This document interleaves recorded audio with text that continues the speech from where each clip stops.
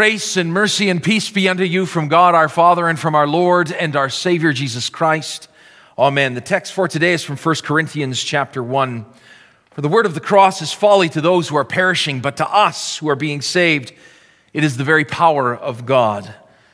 Dear friends in Christ, I am loath to preach a sermon about how to preach a sermon, but Paul, in just a few verses before the text I just read, says this: "For Christ did not send me to baptize, but to preach the gospel, and not with words of eloquent wisdom, lest the cross be emptied of its power." So here is my confession. I have tried my best in sermons to be eloquent, whimsical, witty, and winsome, a storyteller of skill to get you, my people, to listen. I have done the opposite of what Paul has said to the church in Corinth that he has tried to do. Paul argues that using one's skill as a speaker can rob the cross of its power. I can only tell you that there are times when I am writing my sermon and I think, yes, this one is a Pulitzer Prize-winning sermon, only to have nary a comment by the congregation as I shake hands with you as you leave the church. Other times I have pored over a text without being able to tie two thoughts together except for these two: we are sinners and God has sent his Son to redeem us. The temptation has been there to find a great story and then find a text to fit it, or to put a few jokes in my sermons to spice things up a bit. But Paul sets myself and every preacher and proclaimer of the gospel aright by his saying the cross is folly, it's foolishness to those who are dying. You see, no matter how much I dress up the cross with stories or anecdotes, it doesn't become any more palatable to the world.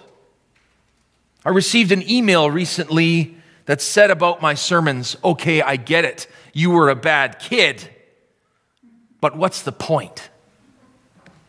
It was in that moment my heart broke and I thought, I have made too much of myself, my story, my rhetoric, my delivery, and this person who wrote me has missed the point. It is in those painful moments that a preacher is reminded that he is wholly incompetent for this work. The desire to march to the beat of the same drum as the world is enticing so much that it creeps into my preaching. Sigh, be winsome, be wonderful.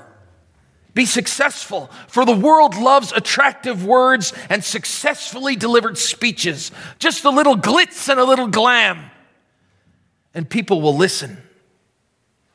Is this foolishness then? This short pep talk every Sunday to earn a paycheck so my family can eat and have a roof over their heads?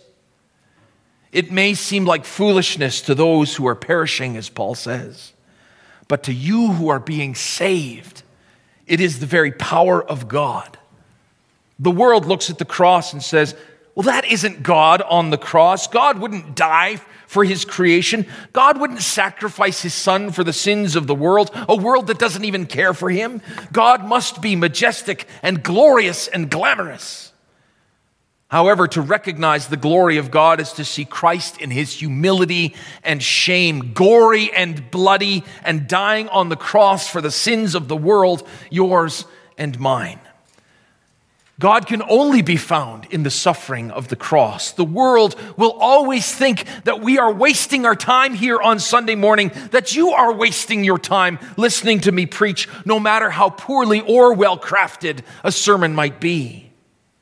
I propose that an excellent plumber is infinitely more admirable than an incompetent preacher. The church scorns excellence in plumbing because plumbing is considered a humble activity, but tolerates shoddiness in preaching because in the church it is an exalted activity. But we will have neither good plumbing nor good preaching. Neither its pipes nor its sermons will hold water if one thing is missing. How does a sermon hold water? It holds water when the cross is preached. Paul says, nevertheless, in church, I would rather speak 5 words with my mind in order to instruct others than 10,000 words in a tongue. And here is 5 words that Paul would preach in lieu of 10,000 words in a tongue: Jesus Christ and him crucified.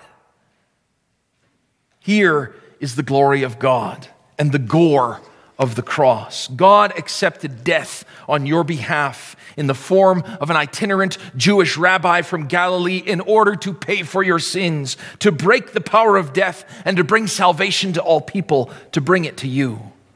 Yes, it seems to be folly, but to you, God's children, it is the power of God unto life everlasting.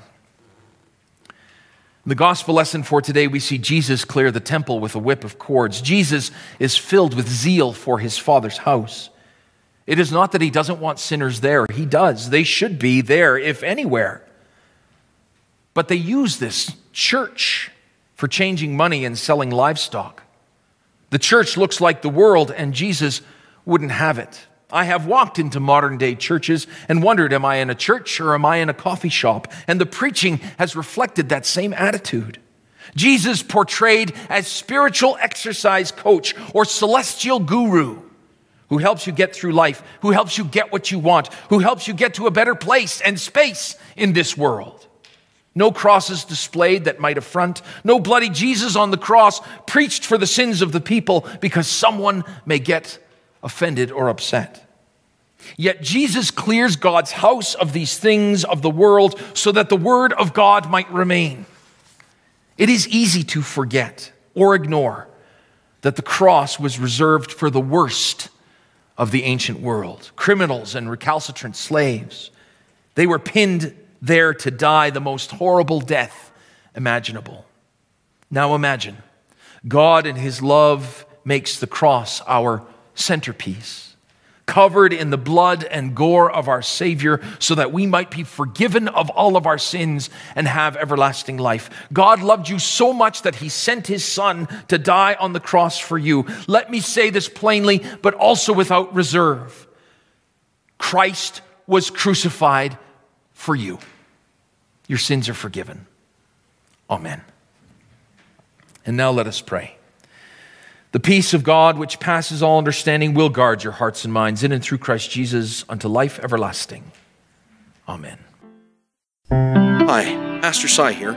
I hope this message was encouraging for you. At Riverbend Lutheran Church, our goal is to support Christians in their daily walk with God and in proclaiming the love of Christ to a lost and broken world. We're a small and inviting congregation welcoming any and all who are sinful, hurting, seeking, or simply broken.